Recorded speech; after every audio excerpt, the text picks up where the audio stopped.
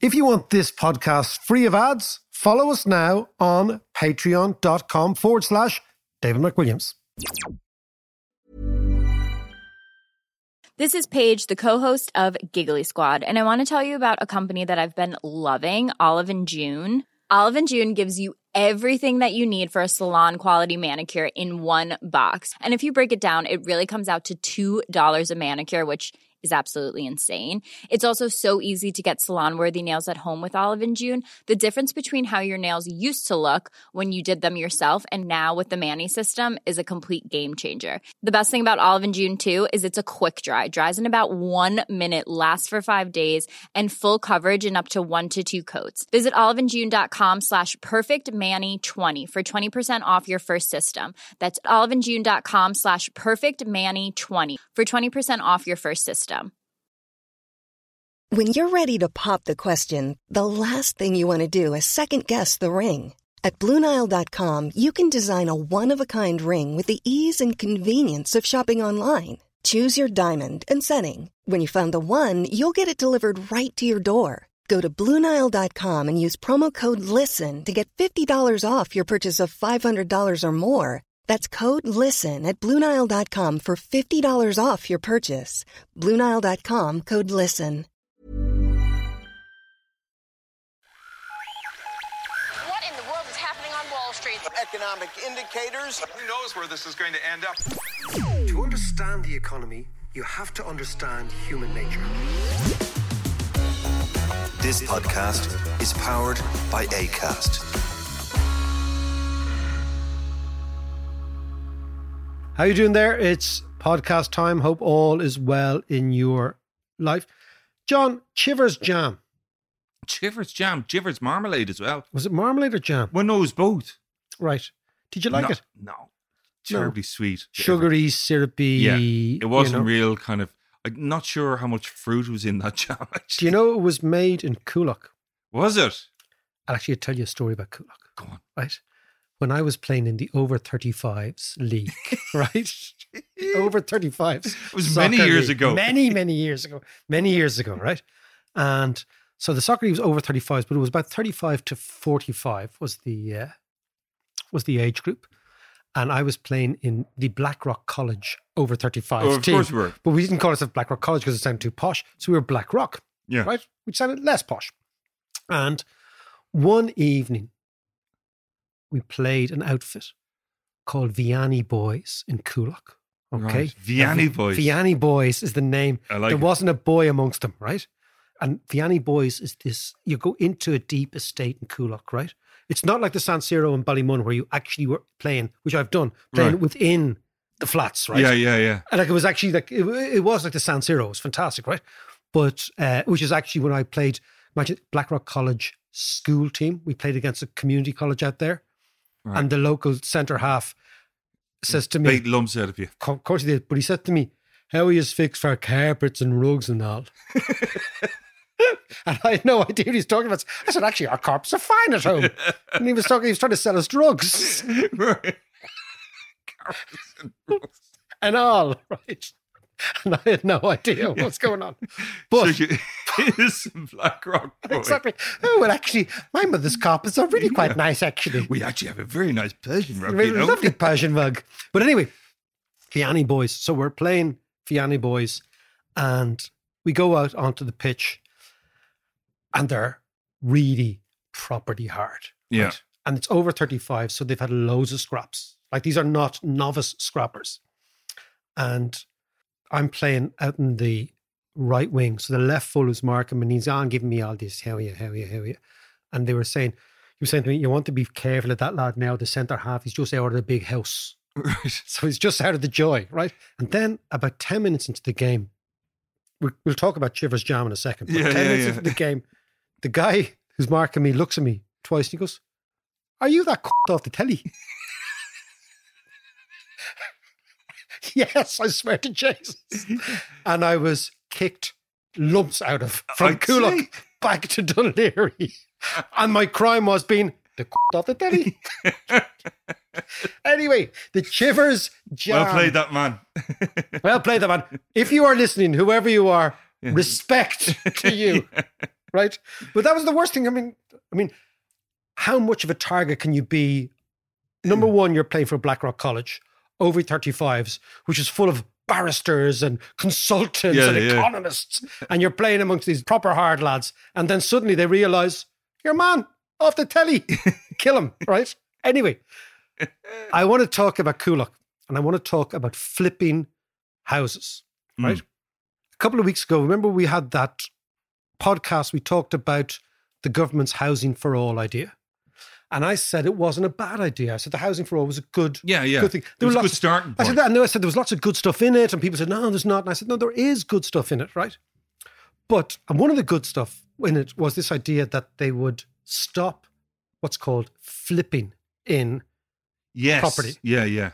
Which is when you buy, if you're a property investor, you buy a piece of land. That piece of land is zoned industrial. So it's worth much less than something that's zoned residential. But it's industrial, you buy it, and this is where the Chivers Jam and Coolock comes in. Somebody bought the Chivers Jam site in Coolock because we don't make jam there anymore. Yeah. And it was industrial. And what they said is when you flip is what you do is you come out with all sorts of good, you make all the right noises. Or as they say in rugby, you show the right picture to the referee. Do you ever hear a real rugby aficionado? So, he was painting a very good picture there, which basically means you're kind of cheating, but you're actually painting a good picture that you're innocent, right? So you paint a good picture to the council. You say, I'm going to build social housing. We're going to build this, that, and the other. The council eventually say, okay, we'll rezone that land. And not only do you not do it, but you take the land and you sell it on to somebody else, right? Yeah. That's flipping. Yeah. And usually what you do is you end up making a fortune because the price of industrial land is like, let's say, a tenner, and the price of residential land is 200 quid. Yes. Okay. Yeah. Or 100 quid. It's a huge, huge difference, right? Maybe not that big, but it's a big difference. No, right? but I get the gist. So in the context of this, and the reason I saw it in the paper the other day, a piece of land which is now going to be resold, having been rezoned. Right. Now, in fairness to a newspaper called the Dublin Inquirer. John, the Dublin Inquirer is a small independent newspaper, right? And I read it online every now and then, right? It covered this story of Chivers Jam. So shout out for the Dublin Inquirer. No one else picked it up. Yeah, and it's a small newspaper, and it's risky doing this because, you're going against a big landowner or whatever, and it actually documented. So it's a Dublin Inquirer documented exactly what was going on here. So what happened was somebody bought the land, right? They bought it off NAMA for a really deep discount. Yeah. I think the value was 2.5 million, the whole site. They then made all these applications that they were going to do it up. It's now in the market for 25 million. So 10 times? 10 times. Jesus. Right? So it's a 10 times overnight. profit. Well, over 6 or 7 years, right? But the point is, nothing has happened to the land to make it any different. It's just that they have managed to get it rezoned. Yeah. So they threw all the right shapes with the council, and now it's rezoned. So suddenly, the developer trousers 23 million euros profit, and the state gets nothing, right? Now, the Housing for All said, we're going to stop this, and we're going to split the upside between the state and the developer so that some of the upside goes to the state, so therefore the state can provide, sewage, electricity, all those things, can service the site. And we can provide a significant amount of social housing on that site, right? Yeah. But of course, here comes a case right in Dublin, which should be a test case for this new idea, where they could say, hold on a second, we're going to use this as a test case, because from now on, we are not going to allow hoarding and flipping. So what happens is... Did this happen before they introduced that, though? Well, it just went on sale last week. Oh, it was only last week? Okay, right, fair enough. Yeah. So it could be. It could be a test case. But the point is, I have nothing, and we should have nothing personally against the developer. They're doing what they do, right? Yeah. But for the society, it's wrong. Because absolutely. Sorry, before you go any further, the price of that land is added on to the price of the house. Exactly. Yeah. So somebody's going to pay for it, and it ain't going to be the developer.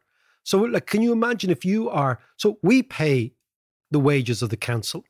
We pay the wages of Dublin City Corporation. We pay the wages of the county councillors. So we pay these people, which is fine. That's the way society works. But they have enriched one individual. Yes. As opposed to the whole society. And that's why it's wrong. It's this idea that the collective matters, the community matter, right?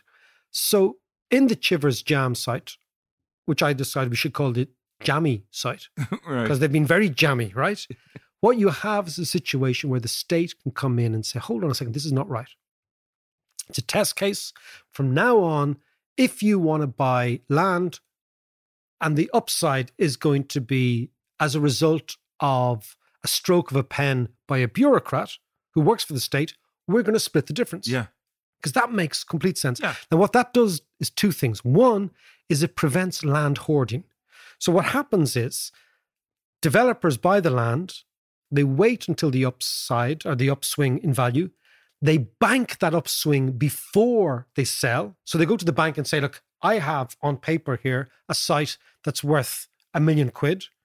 I know it's going to be worth 10 million quid. You do too. Give me liquidity for 10 million. So actually what it is, we in Ireland, because the banks always lend to property, we render illiquid assets liquid because the banks lend against them. Yeah. So we have the crazy situation where hoarding and flipping is rewarded by the state, and somebody pays those rewards, and that's you and me and everybody else. And the case in Coolock is a classic case in point.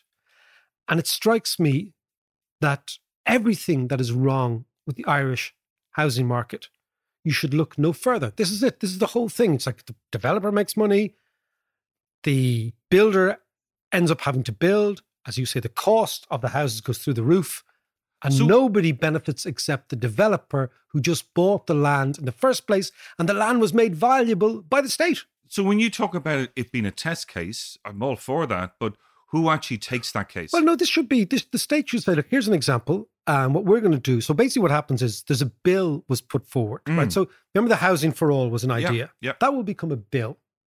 And that will be passed in the Oireachtas. That's how the procedure goes, right? And then the Oireachtas will, from here on in, change the law, right? But what we could do is say, look, here's a test case of what to do or what not to do. So it's always the case. Remember I always said to you before, testimony is always much more interesting than analysis. Yeah. So if you have a testimony, if you have actually a direct case, you can go to the Dáil and say, look, here's what we're talking about.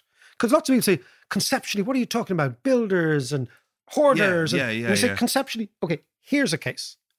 Let's start from here and let's build from there. And I think the developers will still make really good profit. The state will make their turn and their twist. And ultimately, that's far better option for the society, not just for the individual. And, we've always said in this podcast is we've got to think about the collective. Now, after the ad break, I'm going to tell you about something I read recently, which suggests that not only is the housing market a problem of prices and quantities and mortgages, but if you don't get housing right, your society falls apart. Ready to pop the question? The jewelers at BlueNile.com have got sparkle down to a science with beautiful lab-grown diamonds worthy of your most brilliant moments. Their lab-grown diamonds are independently graded and guaranteed identical to natural diamonds, and they're ready to ship to your door. Go to BlueNile.com and use promo code LISTEN to get $50 off your purchase of $500 or more. That's code LISTEN at BlueNile.com for $50 off. BlueNile.com, code LISTEN. I'm Sandra, and I'm just the professional your small business was looking for. But you didn't hire me because you didn't use LinkedIn Jobs. LinkedIn has professionals you can't find anywhere else, including those who aren't actively looking for a new job, but might be open to the perfect role, like me. In a given month, over 70% of LinkedIn users don't visit other leading job sites. So if you're not looking on LinkedIn, you'll miss out on great candidates like Sandra. Start hiring professionals like a professional. Post your free job on linkedin.com/people today. Everyone knows therapy is great for solving problems, but getting therapy has its own problems too, like finding the right therapist, fitting into their schedule, and of course, the cost. Well, BetterHelp can solve those problems. It's totally online and built around your schedule. It's surprisingly affordable too. Connect with a credentialed therapist by phone, video, or online chat, all from the comfort of your home. Visit BetterHelp.com to learn more and save 10% on your first month. That's BetterHelp, H-E-L-P. So when you're talking there about the Chivers site, the Jammy site. The Jammy site. You know, that is a test case that should definitely be pursued. Yeah. But there's a lot more to that. You know, not only does it add to the, as you were saying, to the actual end price of the house, but there's a whole series of ramifications and implications to that. Well, there was a really interesting paper I read the other day called The Housing Theory of Everything. Okay? Right. Okay, just Google it, The Housing Theory of Everything. And what's this saying? It's looking at all over the Western world, the increase in house prices, stratospheric, okay, increases in almost every major city. And it's trying to say, okay, what's the implication? Because economists always say, well, not always, but it can be quite narrow. So it's prices and mortgages and debt and whatever. These guys were trying to look at the societal impact of house prices and incredibly expensive house prices. And the first thing they said is, and you can see this in Ireland, right?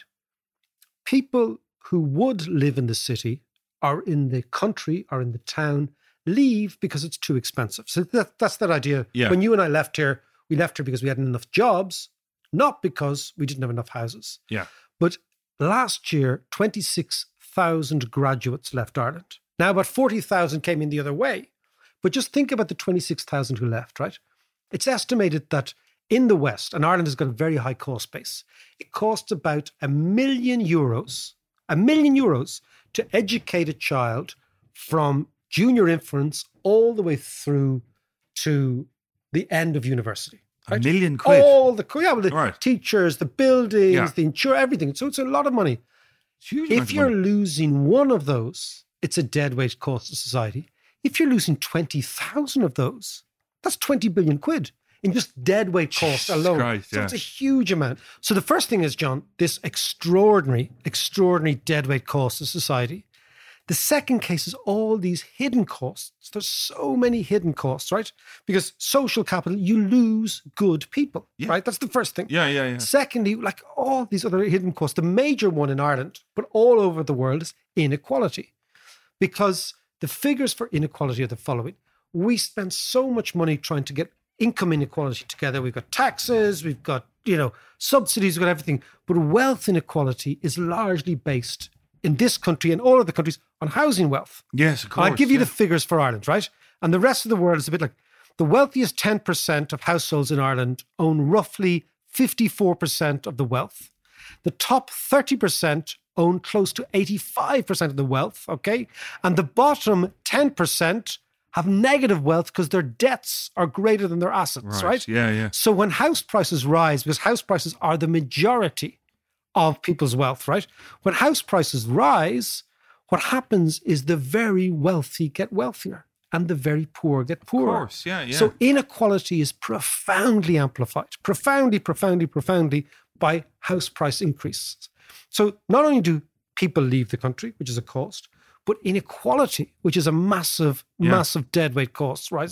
And then, of course, you get what I would call the lucky inheritance person. So you get the kind of the Tim Nice but Dim who gets all daddy's money. Yeah. And they end up on the top of the society, not because they're brilliant, but because they actually inherit just all this money. Out of this huge luck. And then you think of other things, for example, family sizes. Family sizes, right, have fallen in all Western countries.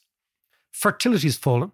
And they've done surveys about the difference between how many children women in particular say they'd like to have and how many they have. Yeah. So in Ireland, the latest figures we have, which were quite a while ago, said that actual fact, most Irish women wanted 1.7 children. We're having 1.3. And the question is expensive housing part of that? Are people saying, you know what, to have a bigger family, we need more bedrooms, but we can't afford more bedrooms. So you can see even fertility is changing. So not only is the society becoming more unequal, not only are we losing graduates, but we're actually having less kids. I mean, this is all going on and it's all a function. So the idea is to see the hidden cost of house price inflation. And then you look at other crazy, crazy things. Like think about climate change, right? We know that the more dense the population, the better it is for the climate. So the more people who live in apartments, the better it is. And I'll give you a statistic about a country like Ireland, right? The ratio of apartments and flats to houses in Dublin is 35 to 65. So 35 apartments to every 65 homes, right? In Paris, it's 99 to 1. Right? Wow. So that shows you what dense living is about. Yeah. And when you're living densely, you're not commuting, you're not driving. Everything is energy efficient or more energy efficient. So even climate change is profoundly affected by house prices. Because unless you're living in dense areas, you're being profoundly, profoundly inefficient. And I'm just going to leave you on this one thing, obesity. Go on. So exercise, obviously, is related to obesity. Ireland is one of the least urbanized countries in the EU. We have the second highest obesity rate. 26% of Irish adults are obese. 2020, 26%. This is significantly up from the 18% in 2014. So over 6 years, right? And meanwhile, half of Irish adults are classified as overweight. Why? Lots to do with commuting, driving, sitting in cars, not walking around. And drinking pints. Well, of course, drinking pints. Drinking many pints. Yeah. But if we were drinking pints and running around the place... Yeah, no. It's so what you see, there's another figure, which is where people are living as opposed to where they want to live. The central bank recently published a report, and it estimated that there is 100,000 households, that's 5% of all households, comprised of people who have chosen to live with more people than they would like to do so due to affordability. That's people living with their parents. Right, yeah. Right. So basically... flat shares and stuff. John, house price increases, it's not about profit and loss. It's about the society and how we live. And therefore, everything we do is indicative of what sort of society we want. So in actual fact, it's about not the bricks and mortar, but it's about the human capital. That is the most important thing in the society. Human capital, which is also a terrible economic word. Yes, it is. For people. For people. Yeah. John, as I've always said. Turning into an economist. John, as I've always said, and we leave it at this, that economics is about people. And if you want us to understand economics, you got to understand people and human behavior. And nothing is more central to people than having a home. Before we let you go, I just want to give you a quick glimpse of a recent TED Talk by Stephanie Kelton. Now, Stephanie, as you may know, has been on this podcast and has been a guest down in Kilkenomics. She's a US economist and at the forefront of the new MMT movement, Modern Monetary Theory. Have a listen to this clip. When we hear the word deficit, we probably think of a deficiency or shortfall. Okay, a deficit always sounds ominous. So when we hear that the federal government just ran a $3 trillion budget deficit, it can sound worrying and it can even anger people. But there's another way to think about government deficits. Just as a 6 becomes a 9 when we view it from a different angle, a government deficit becomes a financial surplus when we look at it from another perspective. Here's what I see. I see what's happening on the other side of the government's ledger. When the government spends more than it taxes away from us, it makes a financial contribution to some other part of the economy. Their red ink is our black ink. When you look at it this way, it becomes clear that every deficit is good for someone. The question is, for whom? And what are those deficits being used to accomplish? It matters how the money is spent and who ends up with the resulting surplus. Tax cuts that deliver huge windfalls for those at the top without sparking investment and opportunity for the rest of the population don't make good use of deficits. On the other hand, spending trillions to support the economy during the pandemic put the deficit to good use. We just had the shortest recession in US history. To me, that was fiscally responsible. Being responsible shouldn't mean running the government's finances like a household.